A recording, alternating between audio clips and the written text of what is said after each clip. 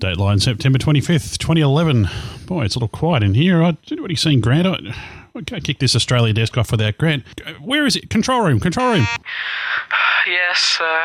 Where is Mr. McHerron? Where is he? I don't see him around here anywhere. He should be here by now. I sent him a memo. We've had no sign of Mr. McHerron today. We'll keep you posted. This is an outrage.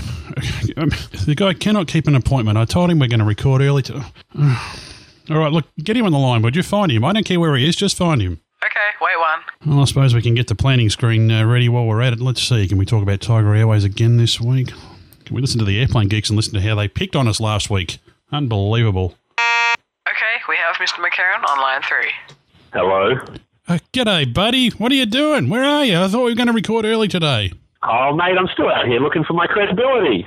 Oh, mate, you sound a bit upset. Are you okay, buddy? Oh, it wasn't fair last week. They all picked on me. You make 2 little mistakes. I mean, I could get away with that bloody Washington thing, but, this from the country. I think the Americans can pick on me about place names when they can start spelling Arkansas right. Arkansas, I'm looking at you. Yes. But, that whole thing about saying that Virgin was part owned by Singapore, I got a bit carried away in the whole conspiracy and forgot that they own part of Virgin Atlantic, not Virgin Australia. Oh, well, they're very naughty for picking on you, and I've told them to be well behaved this week. They won't. Look, come on into the studio and we'll get this recorded, hey? Yeah, okay. I'll put Qantas's credibility down and I'll look for mine later. Okay, no worries. And make sure you put those rose-coloured glasses on. We don't want to disappoint our fans. Yeah, okay. I'll just give me a moment to blow my nose and I'll be in. Okay, all right. Poor old Grant. I mean, they did pick on him last week, but that's all right. I mean, the main thing is that they weren't picking on me. Oh, look, a triumphant return. Hey, kids, it's Kremen. Oh, my goodness, I think it was better when he was outside. All right, Grant, come on, take off the cape. I said glasses, not cape. Oh, come on, I had to get back into the whole I'm good routine. Hey, kids. Oh, well, lucky you were somewhere close. You must have been sitting out there in the car park. No, it was the cape, mate. I'd have to go pretty damn far to find Qantas's credibility. Oh, there we go. Zing.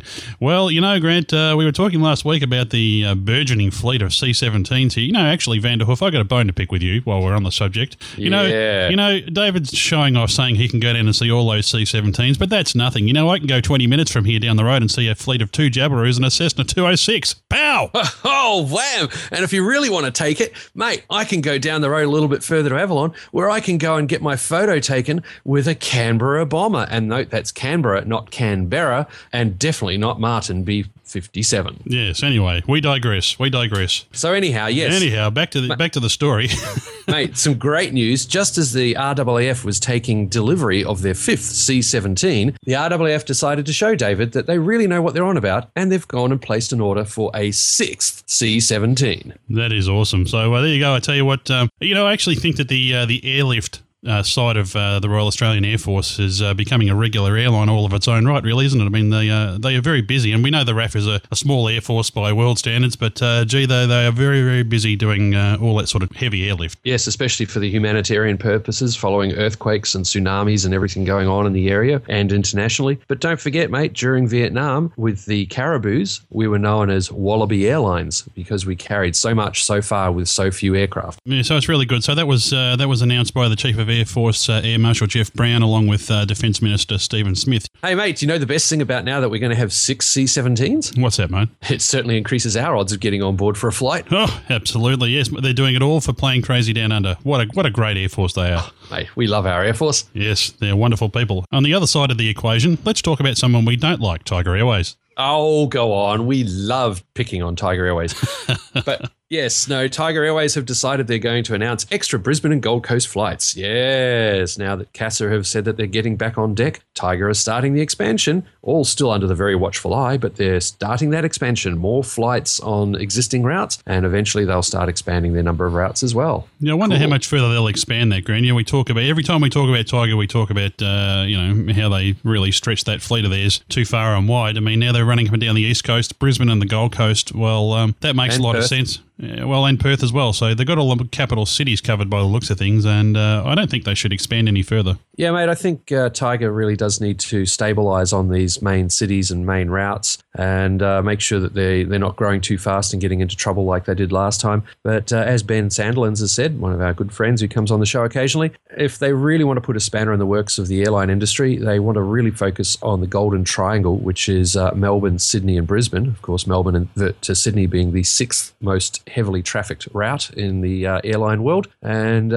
if they start really cutting the bottom end out of the bus flight that is Melbourne to Sydney, it's about a 1 hour flight and it's flowing very regularly. If they start taking some of the money-conscious suits, then, it's going to put a real spanner in for Jetstar and Virgin and Qantas. Yeah, you're absolutely right there, Grant. And I tell you what, speaking of things that are going to put more pressure, at least on the competition side of things, it looks like the Virgin Australia and Delta codeshare agreement is a big go and from November. Yeah, that's right. They're definitely going to use Delta to provide more capacity going across the Pacific and on into the US via their code sharing. So it's going to be interesting. I'm not sure how that's going to work out when you've got Virgin passengers coming in.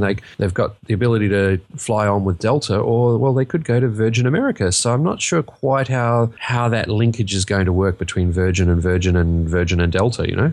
Yeah, and actually one of the other interesting things I note here, Grant, in this report that we're reading in the Australian Aviation Magazine's website is that Virgin, which currently uses the Tom Bradley terminal at Los Angeles, will be switching and going into Delta's hub, which is in Terminal 5 there at LAX. So, interesting stuff. Well, that's going to make it very interesting because normally they were departing from Terminal 3, which is also used by Alaska Airlines and Virgin America. So that's going to make it harder for people to go from Virgin America to via Australia. Anyway, all this talk of extra flying is good because according to another report that's actually been put out by Boeing in this part of the world, they reckon this region by 2030 will need an additional 13,600 extra airline pilots. Good news, Grant. Maybe there's hope for me yet. Well, you never know, although the big question I've got for you is, are you going to need to build hours? How are you going to do that when you've still got to earn an income? Oh, well, I see. I've got that planned out, Grant. Actually, this week I plan to win the lottery. Ah, you're taking a leaf from my book, World Domination Through Lottery Winnings. Absolutely. And boy, I tell you what, I've got a good feeling this week. I think I'm going to do it this week. But yeah, in all seriousness, for those who are already out there with their license, or for a lot of the kids coming through, it's looking like the boom is going to hit not just here, but also the whole Asia Pacific region. And they're actually talking about 400,000 new pilots and technicians in the Asia Pacific region. Well, Grant, I think that's about everything we've got for this week's Australia Desk. Yeah, no, I mean, short of me sulking a little bit more about place names and so on, but, it's good. I've got my pink glasses on. The world's a better place.